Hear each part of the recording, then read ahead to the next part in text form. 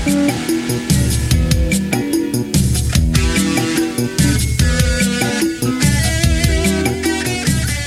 everyone, it's April 15th, 2009. Welcome to Neuroscientist Talk Shop, the University of Texas at San Antonio's neurobiology podcast. Our guest today is David Weiss, professor and chair of the Department of Physiology at the University of Texas Health Sciences Center here in San Antonio. David studies the structure and function of GABA receptor activation, selectivity, modulation, and regulation. Thanks for being here, David. You're welcome. Around the room, we've got Carlos Palladini. How you doing? Charlie Wilson. Hi. Todd Troyer. Howdy. And me, I'm your host, I'm Salma Karashi. David, a lot of what we know about GABA receptors comes from inferred properties based on structural homology with other ion channel receptors. It seems that this is a great starting point, yet we continue to lump so many features of these very different receptors together. What are the differences, or are these functionally diverse channels really that similar? Yeah, they really are similar because it's first of all, if you look at just the protein sequences of these things, they're fairly homologous. And they seem to thread themselves through the membrane very similarly. And it even goes, they all have the presumed pore in the same place. And even if you look at where the ligands bind, so for example, if you're talking about the acetylcholine receptor, where acetylcholine binds, if you're talking about the glycine receptor, where glycine binds, you see that even those residues that seem to form the crucial points of contact with the ligands, they all line up really well. So of course there are differences, right? Because one binds acetylcholine and one binds GABA. Some let sodium and potassium through. Some let chloride through. So you know there are differences, but the similarities are remarkable. And actually that makes one thing really nice because you can, and lots of people do this, take advantage of that and swap domains between different types of receptors. So that's. But they you mean actually swap them using genetic methods or something? So yeah, that you swap them, absolutely. Swap them using genetic mechanisms or by looking and saying, okay, so I think that there's, so take, for example, the acetylcholine receptor lets sodium and potassium through. The GABA receptor lets chloride through. So you start looking, obviously somewhere there's got to be a difference, right? And so you start looking in the pore region and you try to look at where there's some interesting differences, maybe looking for charged residues and so forth. And then you can, make corresponding swaps. And we've been able to do that. We've been able, with a single mutation, to turn this chloride pore into a pore that's more permeable to sodium and potassium. So they're similar enough to where you can take advantage of those types of things. Carlos? Well, so it seems like you're doing these homology studies because you just don't have the structural image yet. Mm-hmm. So what's the holdup? Yeah, that's my question. Yeah, so it's amazing how difficult it's been. So excuse me, if you look at the membrane proteins that have been crystallized, most of them have been bacterial and a bacterial origin.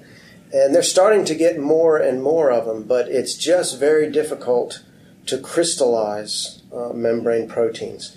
People have even, so you have this acetylcholine binding protein, right, which has been crystallized, and that represents the amino terminus of the acetylcholine receptor, more or less.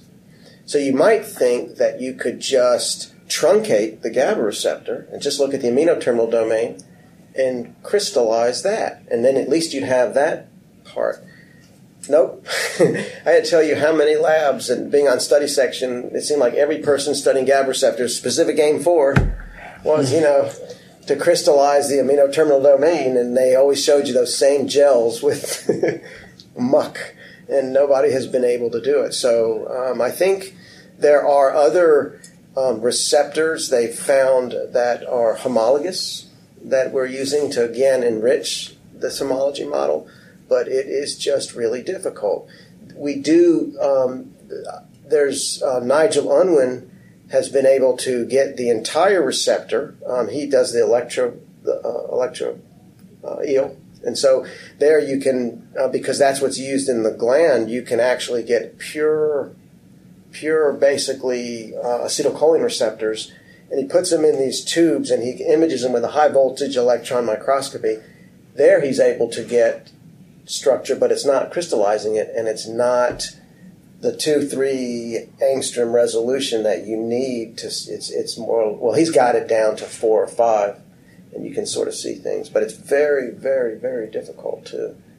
And I don't know if even the people that do this regularly have the trick of how you take something that's insoluble and hard to crystallize into something that's actually. So it almost, but from what you said, it seems it's not even really necessary to have the crystal structure. What do you think if once we do get past that barrier, what do you think what will that tell us? What are the questions that'll answer? That's a good question. I think first of all, I would say that it really is necessary, and people are trying, and somebody will get it. There's no doubt about it.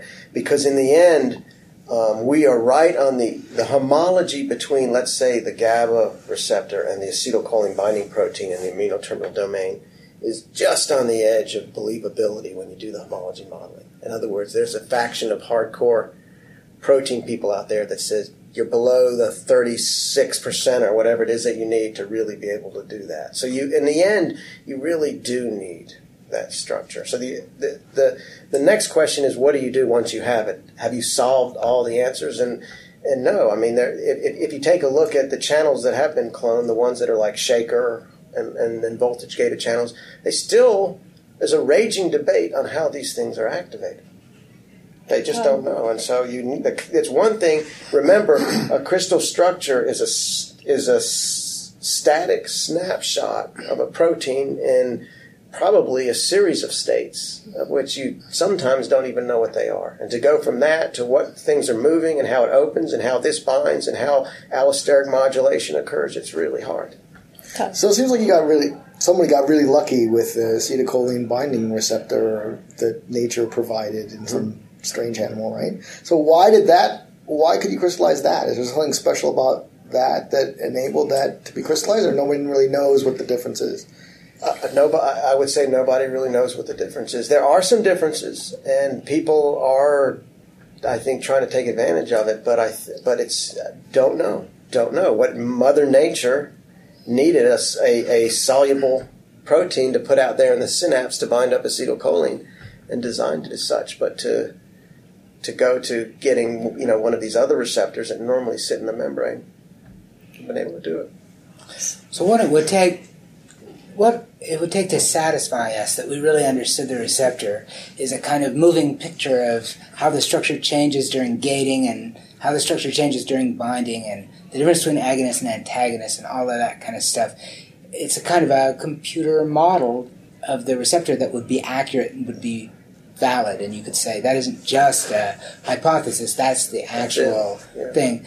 So once we have the crystal structure, what else do we need to go to that step to be able to have that little moving picture of the receptor working, or any other protein like that has a kind of mechanical aspect to its function? When are we going to be satisfied? What do we need? So I see that we really have to have the crystal structure so that we know exactly how all of them are laid next to each other. And of course, what you just said, I interpreted what you just said as meaning that when we have the crystal structure, it's a kind of average across a bunch of different positional states, conformational states. Right. So it's not just a snapshot, it's really a kind of blurred image of a movie. Right. And then, so what's necessary is to de-blur that and to turn it back into a movie and see in it making its changes. Mm-hmm. So how will we do that step after we have the crystal structure? I don't know how we're going to get there. I think it's almost like in the early days when we were blindly making mutations to try to figure things out. It was still, we realized we were probably a long ways away from being able to go from, these mutation-driven functional changes to a structure. I mean, it's really a difficult thing to do. And there are techniques out there, some of which, involve fluorescence changes and so forth, that allow you to infer movements of parts of the protein. But we're in the early stages of that. There are other ways people have been able to try to crystallize things in the open versus closed states, and maybe that would be great, right? Because if you could see something that you knew was open, something that you knew was closed, something that you knew was ligand bound, or something that you knew was unligand bound, then you you could maybe start to make guesses about what's going on in between as the protein people get a little bit better at doing the molecular dynamics and we have a better structure. That may be where part of the information comes from. Again, Nigel Unwin did his imaging, not at the crystal resolution, but he developed this technique where he could image it in the closed state, presumably. There's no reason to think they wouldn't be in the closed state. This was not crystallized in the sense these were still in membranes. But he could then very rapidly expose these receptors. He actually dropped them through a mist of acetylcholine, and they would hit and freeze instantaneously, all within a millisecond or two. So what he was trying to do was catch them in the open bound state before they desensitized.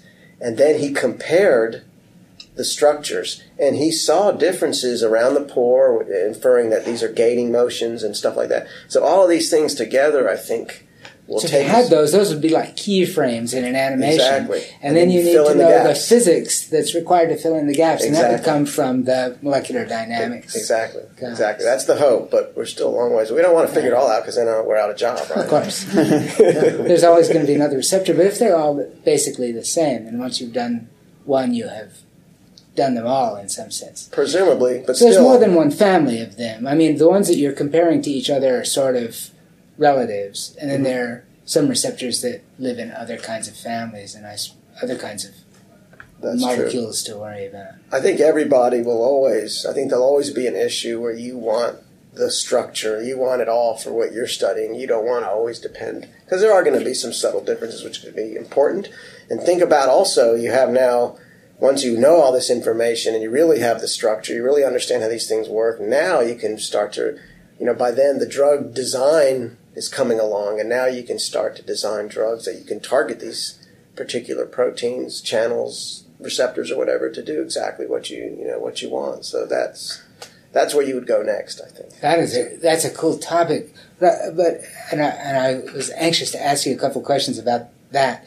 But it seems to me that pharmaceutical business is mainly about the differences among receptors and not about the thing that they all share in common. Right. But in a way, the scientific question that's most interesting is about the things that they all share in common.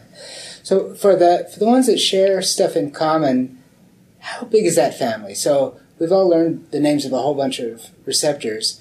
What are all the receptors that are basically similar to the nicotinic receptor and the GABA receptor?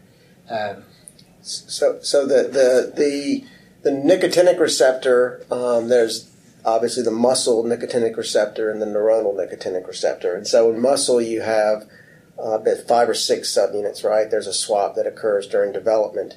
I don't know the actual numbers of all these. I don't carry them out in my head. But then you have the neuronal nicotinic receptors, which are very different. They're not very different in terms of structure. They're all part of the same thing, but they're different subunits, different gene products. And there's alphas and betas, and I think there's, if anybody knows, jump in, but there's something like 9 alphas and maybe 2 or 3 betas that we know about. And these are the ones that are found in the nervous system. And then the GABA receptor, there's 19 different GABA A / GABA C, if you want to pull those together, subunits. The interesting thing that is not very well known in the GABA receptor field is which combinations come together. So you could go into a cell and you could see which ones you think are being expressed in there by looking at the RNA. But the question is, you really still don't know what's being put together. So the combinations, although mathematically there's an astronomical number of possible combinations, in fact, there probably is not an astronomical number in existence. That probably well-defined, put together in a certain way to have certain features. And so I can't tell you how many different types of GABA receptors there are because of that, because we don't know. But there are clearly going to be lots. And then there's the glycine receptor, of which there are, I believe, 4 alphas and maybe 1 beta. And there you have diversity too. So you have different combinations that you can have, okay? And then the last one is the serotonin type 3 receptor, and there's, I think, 2 or 3 different subunits of those. So all of these, if I was to throw up a subunit, a sort of a subunit and how it looks in the membrane, it could be any one of all of those that I've just mentioned. So there's a bunch. Yeah. They're not at all similar to the glutamate. Turns out that the glutamate receptor family are closer to voltage-gated channels than they are to the ligand-gated acetylcholine, GABA, glycine, serotonin. And then there are counterparts that are found in other, bacterial counterparts that are very similar, not as similar, but close to this family of receptors. So we've been talking a lot about function or structure. Mm-hmm. Now let's get to the function part of it. Actually, the one thing I want to mention is there's so much background noise that's why I'm really trying to get you guys to speak a little louder. It's usually not that much of a problem, but we're going to have a problem with that noise. So if you guys could just really crank it up. Sorry, because that's going to be bad. Okay, so we've been talking about structure so far, and so let's get to function here. And so many of us aren't familiar with one of the fundamental techniques you use in your lab. You mentioned fluorescence spectroscopy. Mm-hmm. Could you describe it for us, just because, it was relatively new to me when I first heard about it, and maybe just briefly go over some of the core principles of it. Okay, it's a technique that it was sort of introduced into the ligand-gated channel field by Bezania and Isakov, two separate labs. And it's a technique that's based on the notion that if there's a part of the receptor that moves during activation, you can tag that part of the receptor by putting a cysteine mutation there and sticking an environmentally sensitive fluorophore on that cysteine. And that environmentally sensitive fluorophore, when that part of the protein moves, or another way of saying is when the environment around that fluorophore changes, its fluorescence changes. It may go up or down depending upon whether it's moving into a more hydrophilic or hydrophobic. It's the polarity of the environment, essentially. And so this is a technique that allows you to infer structural changes. Now, on its own, you might say that's maybe not going to tell you a lot. Of course we know things are moving. How much are they moving? In what direction? At what point along the activation process? But if you can couple that with actual recording of channel opening and closing, then you can begin to correlate those presumed structural changes with channel opening. And so that's basically the technique. So how promising is this relative to, we all want the structure? It sounds like potentially really cool. You could hang a bunch of Christmas tree lights on things and see things move and which things get closer or further. You're talking about some Fret-like interactions between fluorescence. It seems like you could potentially get a pretty rich structure about the way things move. Is that going to be completely complementary, or how promising do you think that is? You introduced it in being very limited, or you think it could be limited, but well, there are other techniques. I think there's a technique called luminescence resonance energy transfer, which is maybe, I would call that, we're moving in that direction. The voltage-gated channel people, as always, are ahead of us because they got onto these things a lot. It's a lot easier to do it in voltage-gated channels for reasons I won't go into now. But that's a technique that I think has better resolution. In other words, you really can quantify movements and directions of movements and magnitude of movements and so forth. I think in the end, we're not going to be able to build a complete picture of these things just from that type of data. I think there will be, whether it's NMR or other types of analysis that we're going to have to use, because in the end, we did not get from point mutations to ribbon structures. We had that homology model along the way that allowed us to kind of refine it. They complemented each other and stuff, but you really needed that. It's just not doable to go straight from the mutagenesis. And I would probably say the same for these types of imaging fluorescence techniques. You can ask pointed questions. Is this part of the receptor moving? Is that by how much? In which direction? At what point along the activation process? But to go to a full-blown movie of this thing binding, if you're talking about the GABA receptor, and then gate and opening. I don't see it yet. How big are these fluorophores? Well, that's a good point. They've got some mass to them. They do. Presumably, So you bring up a really interesting point that's something that you also have to worry about, and that is that the one that we use different ones, and the problem with some of these fluorophores is they're really big, and the problem with that is the fluorescence changes that they're reporting are some distance away from their point of attachment on the protein. So we like to think they're getting pulled along, tugged along, like you're tugging a boat or something, and it's rigid and it's reflecting movements. But you do have to worry about these things flopping in the breeze and reporting something that may not be relevant. So you have to be very careful and do lots of controls. There are smaller fluorophores now that are available, and we're moving to those as well. Then there's also the issue of just access also. Just accessibility, right. The larger they are, sometimes the harder they are to get into the crevices, which is where your cysteine residue is that you're trying to attach it to. So you're right.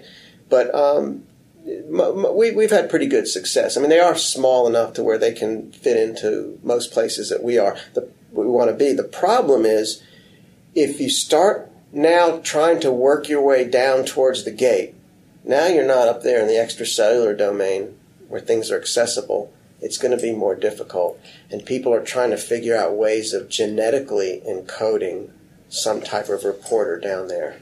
There are other methods, by the way, that allow you to make inferences about movements of proteins. So, for example, you can get these very small molecules that stick to cysteine, kind of like these fluorophores we've been talking about, and they change its function in some way. So let's say you could put one of these cysteines somewhere down in the pore, and then you can modify that cysteine with a small compound that can get to it easily and block conduction, so you know it's there. And then you can put the channel in different states, close it or open it with voltage or ligand, okay? And ask the question, has the ability to access and modify that residue changed? That's a state-dependent accessibility, and it's telling you that region, either one of two things, either that region is moving and it's changing its accessibility, or something is moving in front of it and changing its accessibility. There's still limitations. But there are other techniques like that do allow you to infer structural changes, not just these fluorescence approaches. So are there other ways of thinking about this problem, of how you transduce binding to pore opening, or is it just a cascade of structural changes? Are there alternate hypotheses, or is it just all about A moves B and B moves C? No, it's not. That's a good question. There's also analytical techniques. Tony Auerbach in Buffalo has been a person very big in this area, and he has this phi analysis where he's able to, I can't go into huge detail about this, not because we don't have time, but because it's really difficult, and I'm not sure I get it. but it's a really neat approach that is basically allows you to make a mutation in some particular place that you think is somewhere between the binding and the opening of the pore, and does this in like acetylcholine receptors. And from an analysis of the data, you can infer how close that mutation is along the conformational wave that we think is occurring from binding to opening. In other words, is it closer to the binding thing, or is it closer to the pore opening thing? And it's a very complicated kind of analysis that he adopted from the protein field that looks at structural changes. So this is yet another way. But again, in the end, what are you left with? You're left with an amino acid that is somewhere along the pathway to get to structure. Big leap, but it's a pretty cool technique. Well, the other aspect of all of this, besides the things that we've been talking about, the sort of mechanics of the molecule, is the enormous diversity of the channel subunits and presumably the diversity of channels themselves. Mm-hmm. And it seems odd in a way that there would be kind of one plan for a receptor, or for a whole family of receptors, and that they would all follow the plan. And then there would be this blossoming of diversity for what they bind and how they bind it.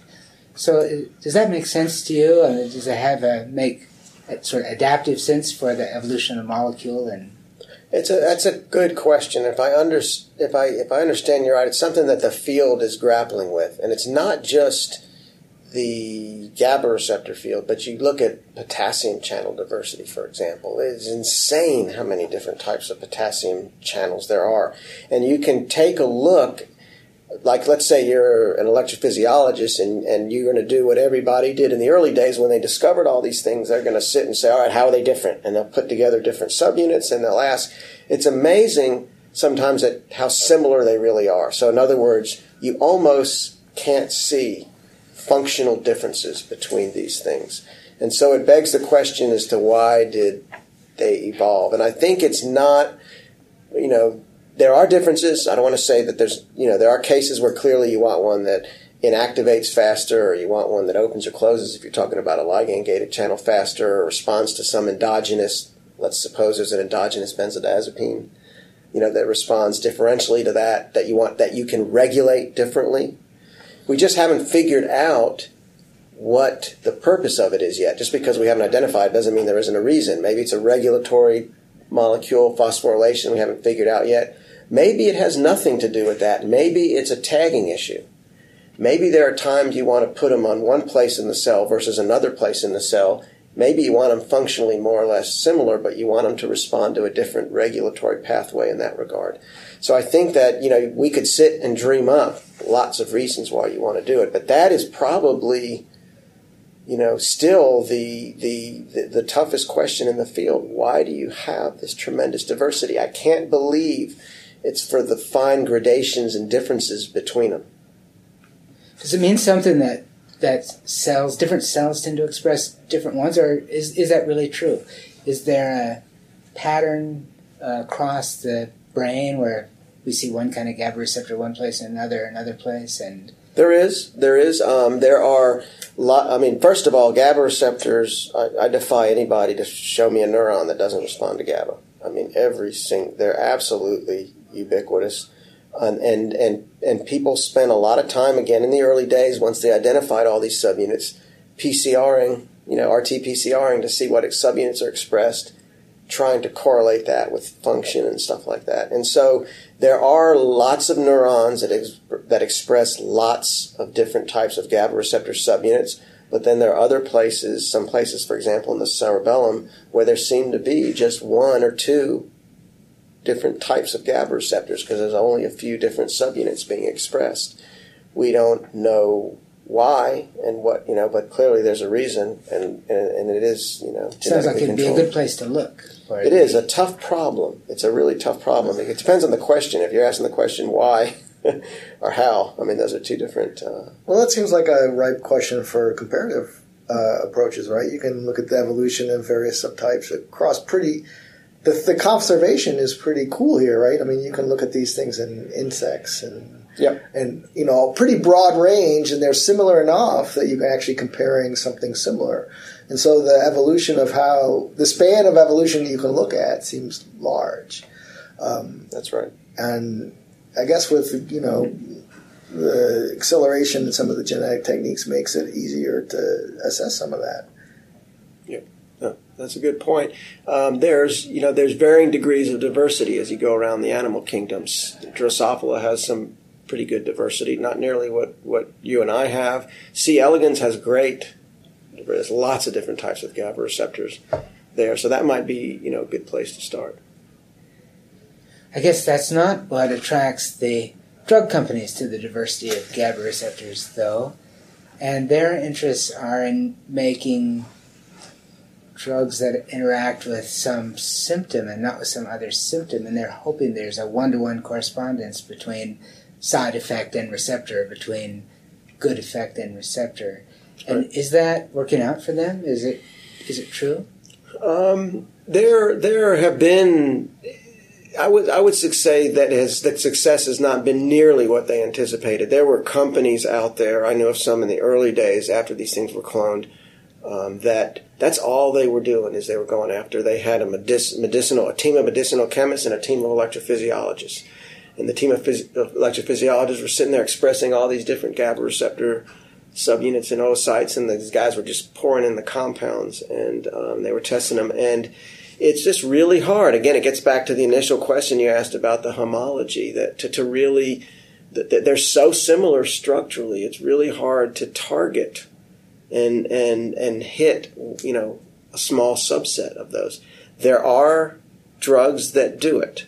Benzodiazepines, some of them are the best examples, but it's been very, very difficult, and I would say that there's not nearly as much of that kind of research going on now as there was a decade ago. Even if it didn't lead to better tranquilizers, it ought to have led to better GABA antagonists for use in the laboratory.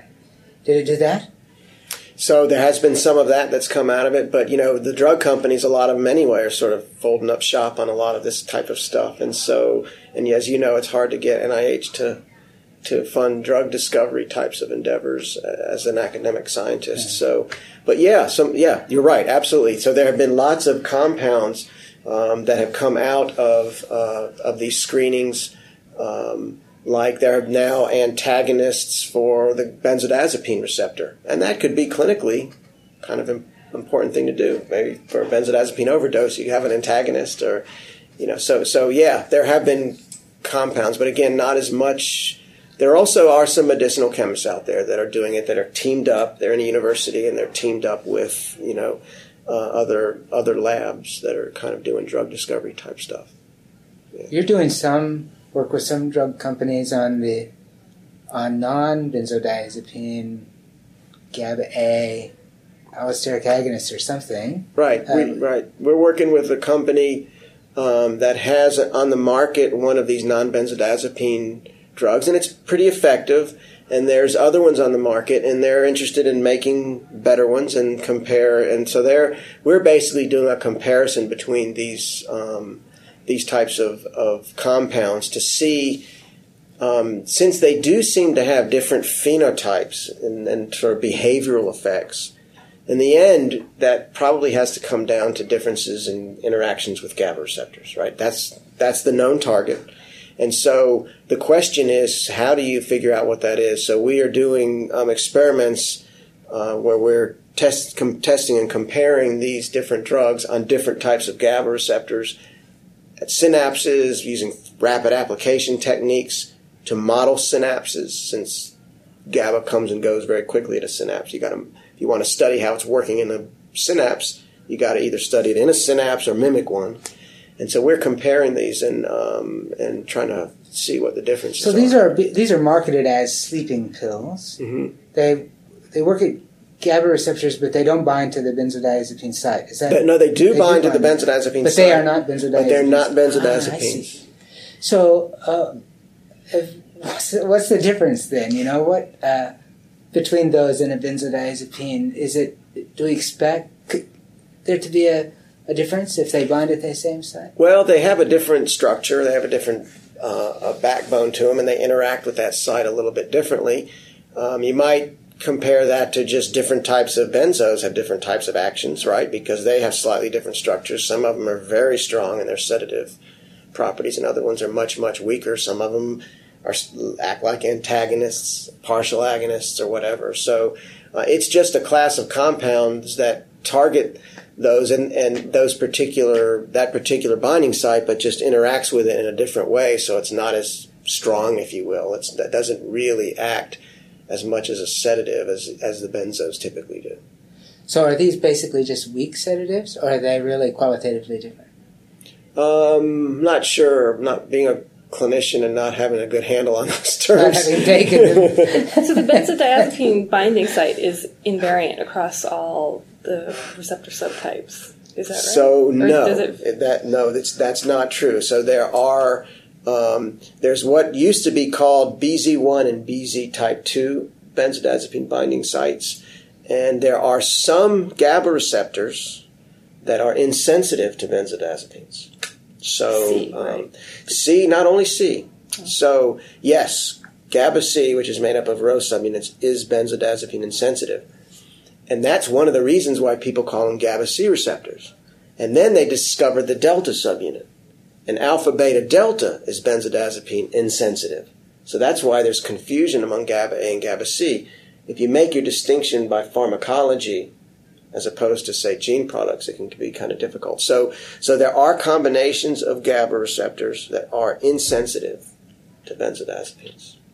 So does this possibly explain, I don't want to use the word explain, but relate to this, why you'd have so many different receptor types? You say, oh, they look so similar, but maybe for these extrasynaptic stuff, those roles, they actually act quite differently to these partial agonists, and that can make all the difference if you're regulating cell excitability. If you're zapping them with GABA, which is their main function, which they're inserted everywhere, and they work fine for that, they may not look that different. But some of these other roles, they may be quite different, and you want to regulate things kind of differently. Absolutely. I didn't mean to imply they were all the same. There are clearly examples that you can pull out where they have very different function, whether it's benzodiazepine insensitivity, or differences in their sensitivity to GABA, or differences in their conductance. I mean, there are, but then there are lots that are very similar. And I guess if you sit back and try to think about it, do we really, if we really try to understand why you need that level of diversity, it's a tough one, right? To go there and think that that you have to have such a fine gradation, because some of them really do look identical. So why did that subunit come about if it doesn't change the properties of the GABA receptor compared to that other subunit? I don't know. It's a question that has always been there once they figured out there were 19 of these things. But I think it's even more relevant in the potassium channel field, where the diversity is daunting. One of the things that seems confusing to me about GABA drugs is their relationship to dependence. So barbiturates, of course, and ethanol are drugs for which you can obtain a physical dependence. You acquire a physical dependence. That's the word I was trying to learn. And so they can have violent withdrawal reactions. They're also addictive, I guess, in some sense. And I notice in those ads for those sleeping pills, they always say, like any sleeping pill, you could become dependent upon this. Maybe habit forming. Habit forming, that's what they say. So I wonder, what is the connection with habit formingness and these drugs? Is there a possibility that the drug companies could make a drug that was a good sleeping pill but is not habit forming? I'm sure they're thinking about it. I think I'll defer to my colleague Carlos for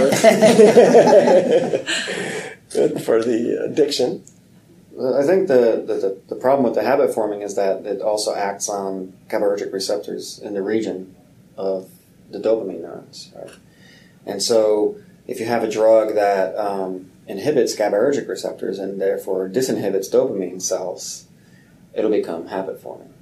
So it's kind of an indirect effect. And things like opioids are known to act exactly this way.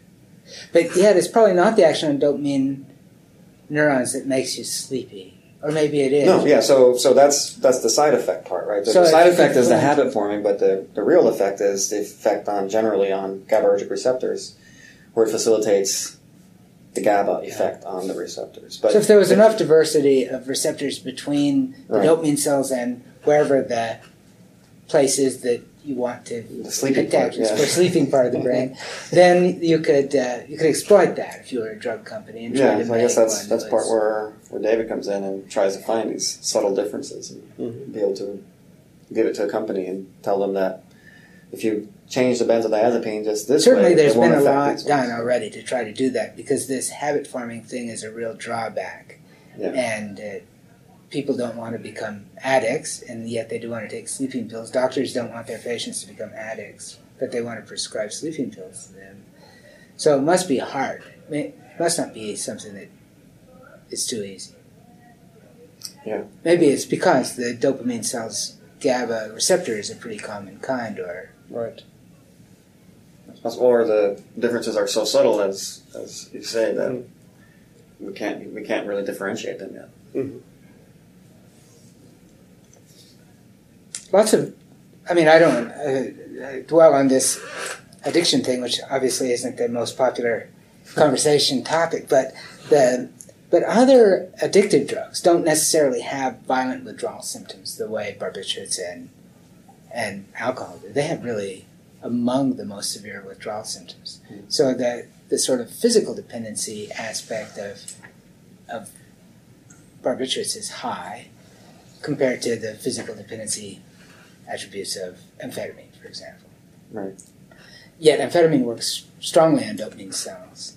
So there must be more brain circuitry. Of course, yeah. That's there's a lot more than just dopamine in terms of addiction. The addiction can be thought of as craving for something that's rewarding, but it also can be thought of as avoiding withdrawal symptoms. So maybe one is amphetamine is people that crave the rewarding feeling, but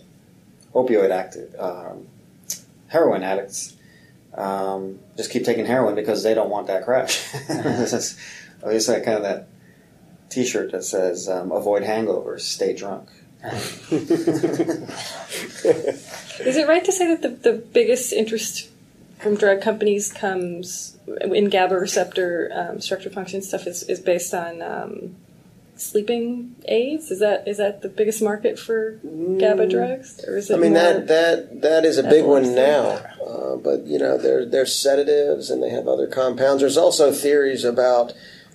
It turns out that there was a paper recently where it was shown that in a mouse model of Down syndrome, so they did the trisomy repeat and they created a mouse with Downs, it had too much inhibition. So when they studied various neurons in the brain, hippocampus and stuff, they found that there was more inhibition there. And so what they did, this was done by Craig Garner, who's at Stanford. They said, okay, so maybe the too much inhibition is keeping these mice from learning.